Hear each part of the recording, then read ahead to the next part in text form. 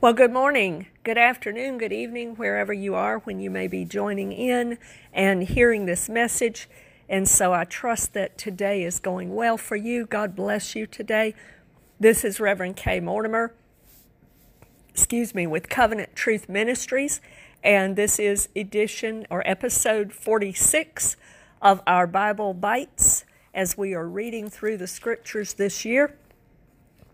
And we're commenting on the various portions that we are reading and just whatever the Lord seems to jump out at me with. And so I trust that these are a blessing to you as well. So today our reading, my particular reading, is Numbers chapter 8, 9, and 10. And I wanted to bring out just a few points from each of these chapters, and primarily the points that I have are in 9 and 10. But in Numbers chapter 8, we see Aaron, of course, given the instructions about arranging and caring for the lampstands, and the purpose of the lampstand, again, is defined here, and it is to give light. Now, why does that matter so much to the church today in 2020?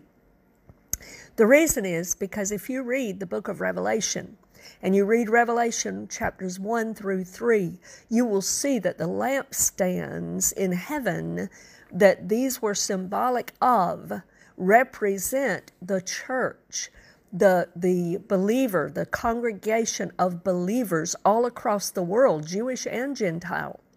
And the purpose of the church is the same as the purpose of the lampstand in the Old Testament.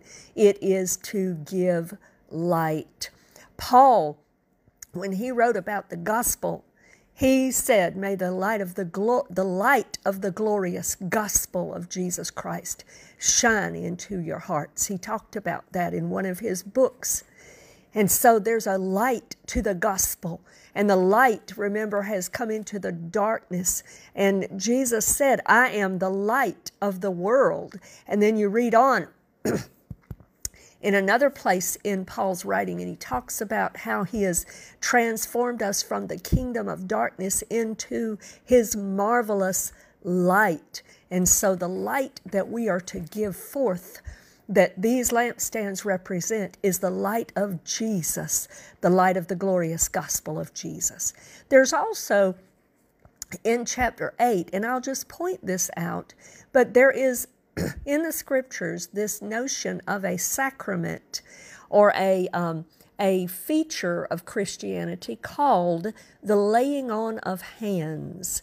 And there's not a lot of scripture that's given particularly to help us understand this.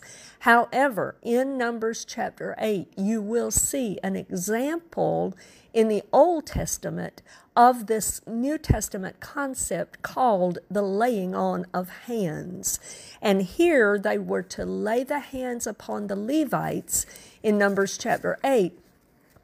And what was happening was that God was separating. It was a special consecration or separation to God of this tribe of Levi unto the Lord and for his special purposes and his special service. So that is one element of the laying on of hands. And we see an example of that here in Numbers chapter 8. Then in Numbers chapter 9, we read two things in that passage. First of all, that I want to comment on is that they did observe the Passover. This is the second year after they've come out of the land of Egypt, after God has brought them out.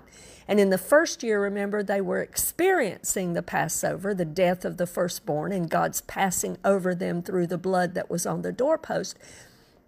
And so now this is the second year, and they're actually in the wilderness, and God says, "Okay, remember my feast, remember the Passover, and observe it now." And so they did just that, and they remembered it, and they observed it at its time. We also read in Numbers chapter 9 about the glory cloud, and there was a cloud of God's presence that would come. And once the tabernacle was raised up in that same day, according to verse 15, it says that the cloud covered the tabernacle, the tent of the testimony, from evening till morning. It was above the tabernacle like the appearance of fire. so it was always. The cloud covered it by day, and the appearance of fire by night. And then it goes on, the rest of that chapter talks about the importance of this cloud, because the cloud represented the very presence of God. God was the one, he called himself the one who dwelled among the cherubim. So it represented the very presence of God with his people. He was living and dwelling with his people. And so I want to mention to you that the glory cloud is still in our lives today. It's the presence of the Almighty God with us. Jesus is called Emmanuel, the God with us, God that is with us and walking through life with us. And just like in the Old Testament, the glory cloud would guide them, it would cover and protect them, and it would lead them. Because whenever the glory cloud would lift up, they knew that was the signal from God for them to leave and to journey forward. And whenever the glory cloud would rest in the tabernacle and would settle back down, then they knew it was time to camp right there in that spot. And so God, I just want you to know, beloved, that if you're a child of God, the glory cloud is with you always. Hallelujah, just like it was here. And he will lead you, and he will guide you, and he will direct and order your steps. And then we go on in Numbers chapter 10, and we read about these silver trumpets. There were 2 silver trumpets that they were instructed to make, and they were for specific purposes. They were mainly for gathering the people for the sound of the advance when they had to go to war, and for the sound of movement, to gather the people and to get them moving when it was time to move. And so we see that evident here, and we see the first episode of them actually moving camp and breaking camp and moving outward, just like God had instructed them to do in the book of Numbers chapter 2 through 3. So we see now this being fulfilled here. And I just want to read 2 more verses from this, or 3 more verses actually from this chapter. I want to read verse 29 to you, because here they're fixing to move for the first time. And Moses' father-in-law, and the son of Moses' father-in-law has been with them for some time. And so Moses said to Hobab, the son of Reuel, or Jethro, the Midianite, Moses' father-in-law, "We are setting out for the place of which the Lord said, I will give it to you. Come with us, and we will treat you well." This is the key. For the Lord has promised good things to Israel. And so Moses is inviting this son of Jethro to come with them and to be a part of this. And he's telling him, we'll take care of you, and you'll be able to enjoy this blessing of the Lord. And so in a sense, this represents the church also, because we are grafted in, Paul says. We become the seed of Abraham through faith in Jesus Christ, according to Galatians chapter 3. And so the Lord has promised good things to Israel, and he has promised good things to his church. He has promised good things to you, beloved, and they will come to pass.